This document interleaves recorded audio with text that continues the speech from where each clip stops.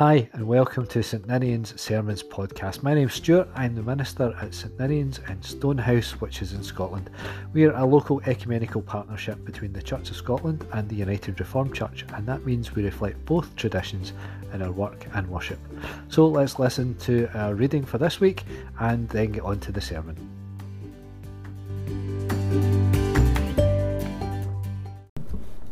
Genesis chapter 2, verses 15 to 17. Then the Lord God placed the man in the Garden of Eden to cultivate it and guard it. He said to him, "You may eat the fruit of any tree in the garden, except the tree that gives knowledge of what is good and what is bad. You must not eat the fruit of that tree. If you do, you will die the same day." Genesis chapter 3, verses 1 to 7. Now the snake was the most cunning animal that the Lord God had made. And the snake asked the woman, "Did God really tell you not to eat any fruit from any tree in the garden?" "We may eat the fruit of any tree in the garden," the woman answered, "except the tree in the middle of it. God told us not to eat the fruit of that tree or even touch it. If we do, we will die." The snake replied, "That's not true. You will not die. God said that because he knows that when you eat it, you will be like God and know what is good and what is bad." The woman saw how beautiful the tree was and how good its fruit would be to eat. She thought how wonderful it would be to become wise. So she took some of the fruit and ate it. Then she gave some to her husband, and he also ate it. As soon as they had eaten it, they were given understanding and realized that they were naked. So they sewed fig leaves together and covered themselves.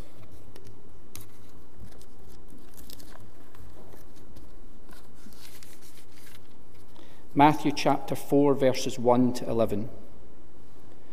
Then the Spirit led Jesus into the desert to be tempted by the devil.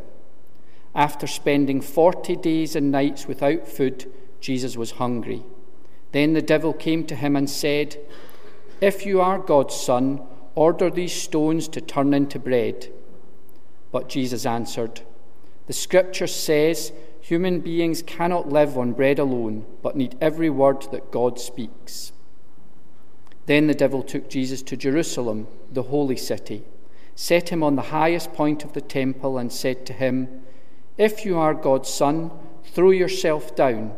For the scripture says, God will give orders to his angels about you. They will hold you up on their hands, so that not even your feet will hurt on the stones." Jesus answered, "But the scripture also says, do not put the Lord your God to the test." Then the devil took Jesus to a very high mountain and showed him all the kingdoms of the world in all their greatness. "All this I will give you," the devil said, "if you kneel down and worship me." Then Jesus answered, "Go away, Satan. The scripture says, worship the Lord your God and serve only him." Then the devil left Jesus, and the angels came and helped him. On the first day of Lent, first Sunday of Lent, every single year, we read the account of Jesus being tempted in the wilderness. It's always the reading. And we'll get to that in a few minutes, because what we don't get the chance to talk about every year is Adam and Eve eating some fruit in Genesis chapter 3 in the garden. I tend to agree with the sentiment that chapter from Genesis is one of those passages you should never, ever, ever read aloud in church without saying something about it, because it's problematic. It's a difficult passage which has been poorly handled and has caused no end of problems. We've come to know this story as the fall, the moment when humanity falls from grace, when the sneaky snake whispers in Eve's ear that you won't die if you eat the fruit. It will be fine. In fact, you'll become more like God. You'll know the difference between good and evil. And so she eats the fruit, and then she talks Adam into eating the fruit too. And here in this moment comes what's known as the doctrine of original sin, that human beings are inherently sinful. But what you also have here is biblically ingrained patriarchy. It's her fault. Eve done it. She made me do it with her wily ways. Casts women as temptresses, as corrupters, as siding with evil to undermine unwitting men. And if that seems a bit comical, then great. But sadly, though, it's not really that funny, because it pervades our society, doesn't it? In ways that we don't even realise. We might look back and giggle at the old good housekeeping advice for wives awaiting their husband's return from a long day at work. Apply your makeup, have your slippers and pipe ready, the dinner on, keep the children quiet. And beneath all of the giggles are deeply entrenched inequalities, where we still think it's odd that a young woman might want to be an engineer and a young man might want to be a nurse. That we still pay women less than we pay men to do the same jobs. So let's go back and look at this foundational story and see what on earth is going on, and what Jesus' encounter with the tempter in the wilderness might have to say about it. So the first thing to remind ourselves about this story is what kind of writing it is. We've spoken about this before, how the first chapter of Genesis is a poem about creation in the beginning, and God creates over a period of days. And then chapter 2 is something different, something else. It's an origin story. It's an attempt by people who are very, very far away from this moment in time to try to explain something big and difficult and moral and theological and philosophical. Who are we? Where did we come from? Why are we like this? Why do bad things happen? Where did evil come from?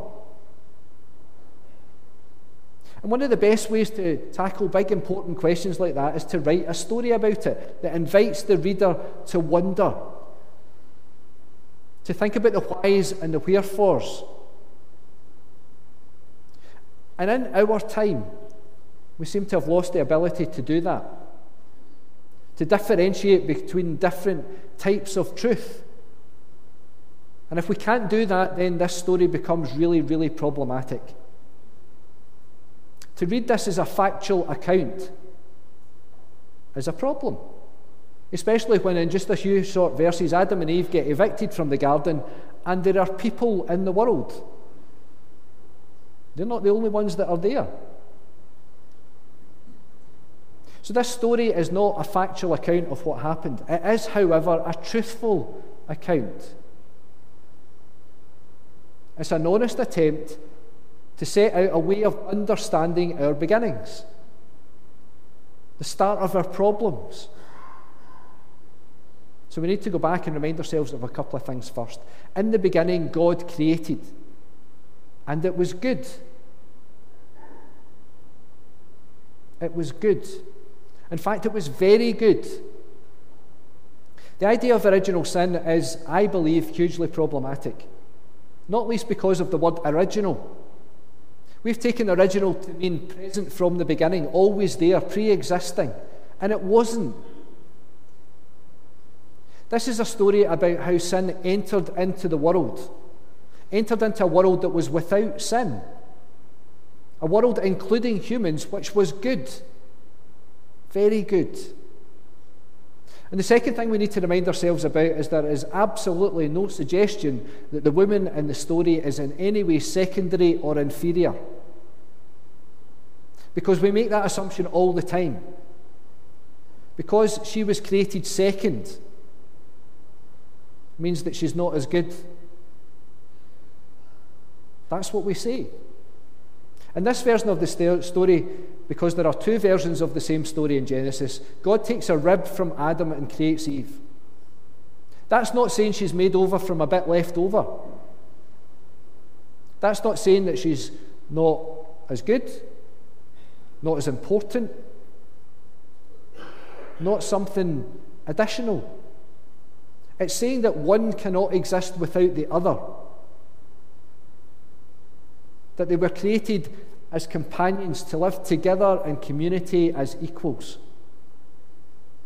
They were both created by God, both created in God's own image. And they were good. Very good. Originally blessed by God, not originally sinful. And they live together in the garden and they have all that they could ever need or want. And then it goes wrong. Along comes the serpent, a created being,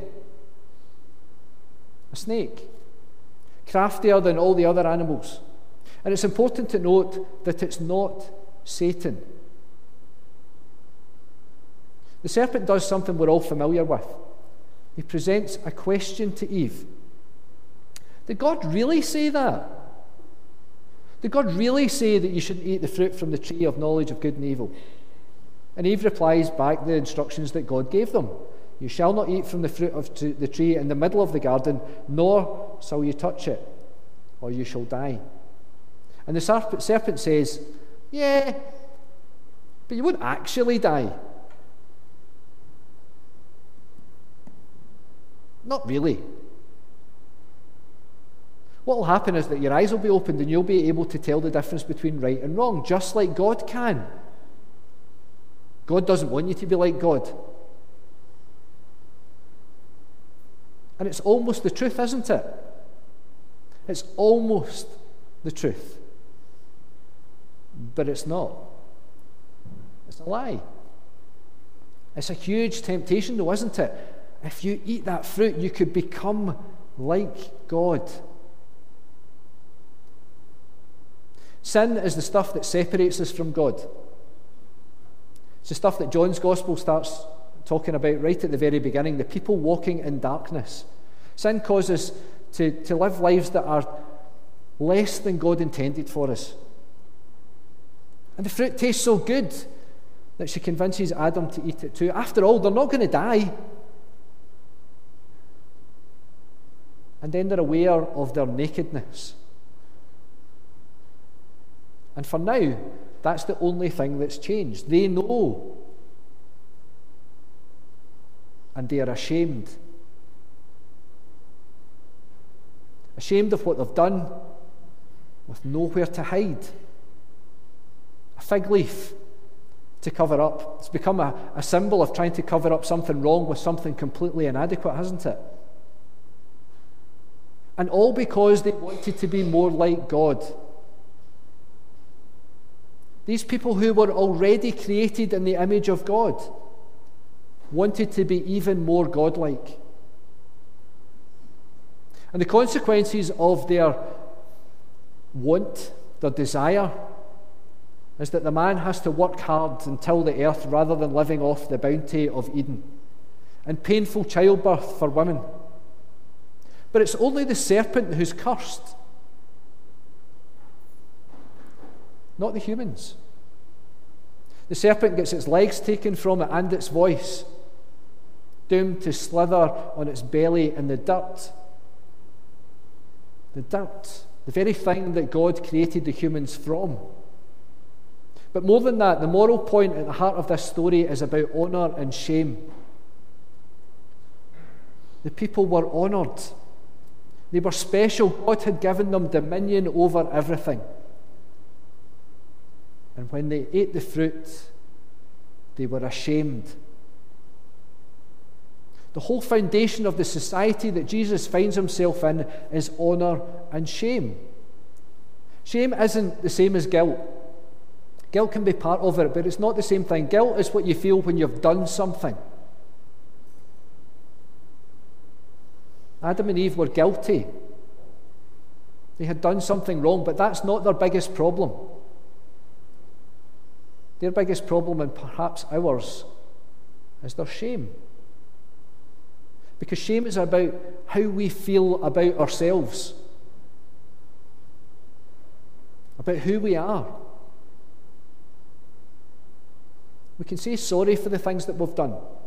We can make amends, we can forgive and be forgiven. Adam and Eve don't though, do they? He blames her and she blames the snake. It's literally a big boy in it and ran away. It wasn't me, mister.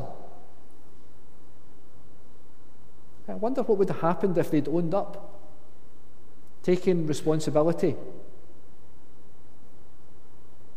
But one thing that we all know, our actions have consequences, sometimes ones that we don't intend. Adam and Eve have been changed, and they know that they've been changed. They know they're not what they were meant to be, and they're ashamed. They're in the middle of all they could ever need, in a place where we're told that God still walks in the garden with them. The temptation to disobey the word of God was real and had huge consequences for them and their family and for their family's family and for us. Generations later. And then we skip to Jesus in the wilderness. It's the bit we missed out. We read about the baptism of Jesus at the beginning of Matthew's Gospel, and then we read 3 weeks into the Sermon on the Mount. So we read this out of context. We should have read it weeks ago. We should have read it after Jesus is put into the water by his cousin John and comes back up and the clouds open and God says, "This is my Son, with whom I am pleased." And then Jesus goes out into the wilderness. And after that he goes up the mountain and he teaches, after healing the sick, about how the kingdom of God will come. It will come when we keep the law, obey the rules, all of them. The contrast in venues for the temptation is stark, isn't it? It's not a garden for Jesus, it's a bare and barren place. Adam and Eve gave in to temptation in the midst of plenty. If Jesus is going to be up to the task that's to come, his willpower is going to have to be so much stronger. There's no silver-tongued serpent for Jesus. He gets Satan, the Antichrist, his complete opposite. And Jesus is tempted with the same stuff: power and self-reliance and vanity. Be more godlike. And his temptation is presented to him in the words of Scripture. "It is written," says Satan. Did God really say that? Is that what that really means? And Jesus' response is to say that the whole of God's word must be considered, not just a part of it. That every jot and tittle must be fulfilled.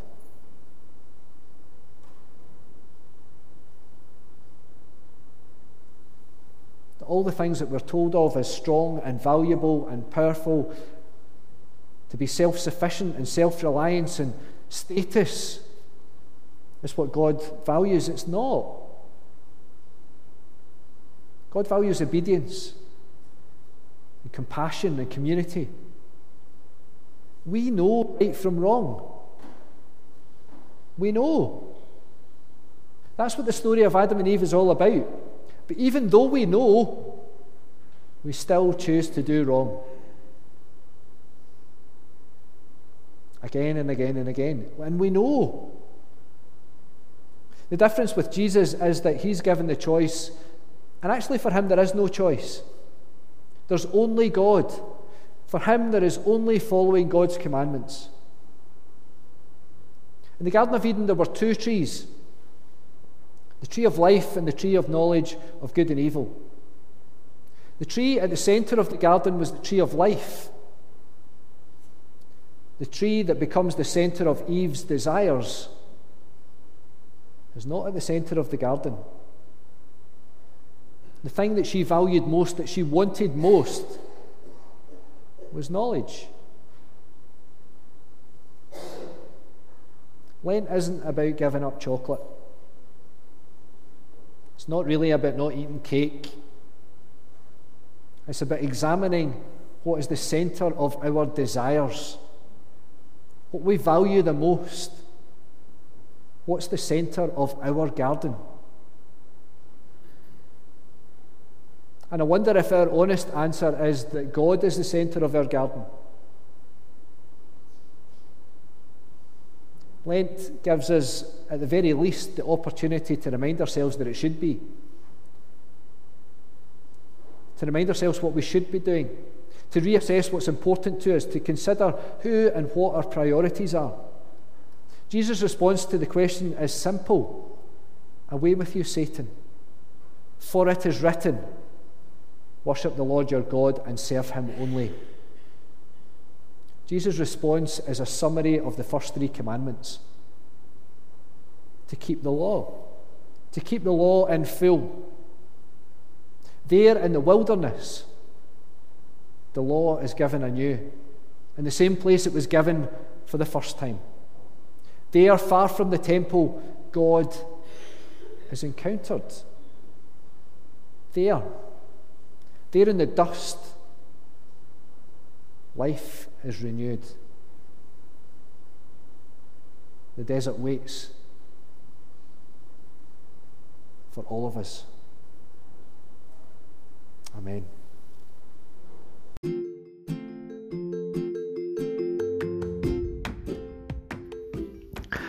Thanks for listening. If you have any comments, questions or thoughts about this week's sermon, then please do get in touch. We create this podcast at anchor.fm, where you can leave us a voice message. You can also find us on Facebook, Twitter and Instagram. We post the audio of the whole service each week on our website. There are details of all of this in the show notes. If you're in the neighbourhood and want to join us in person, we meet for worship every Sunday at 11 a.m. We'd love to see you.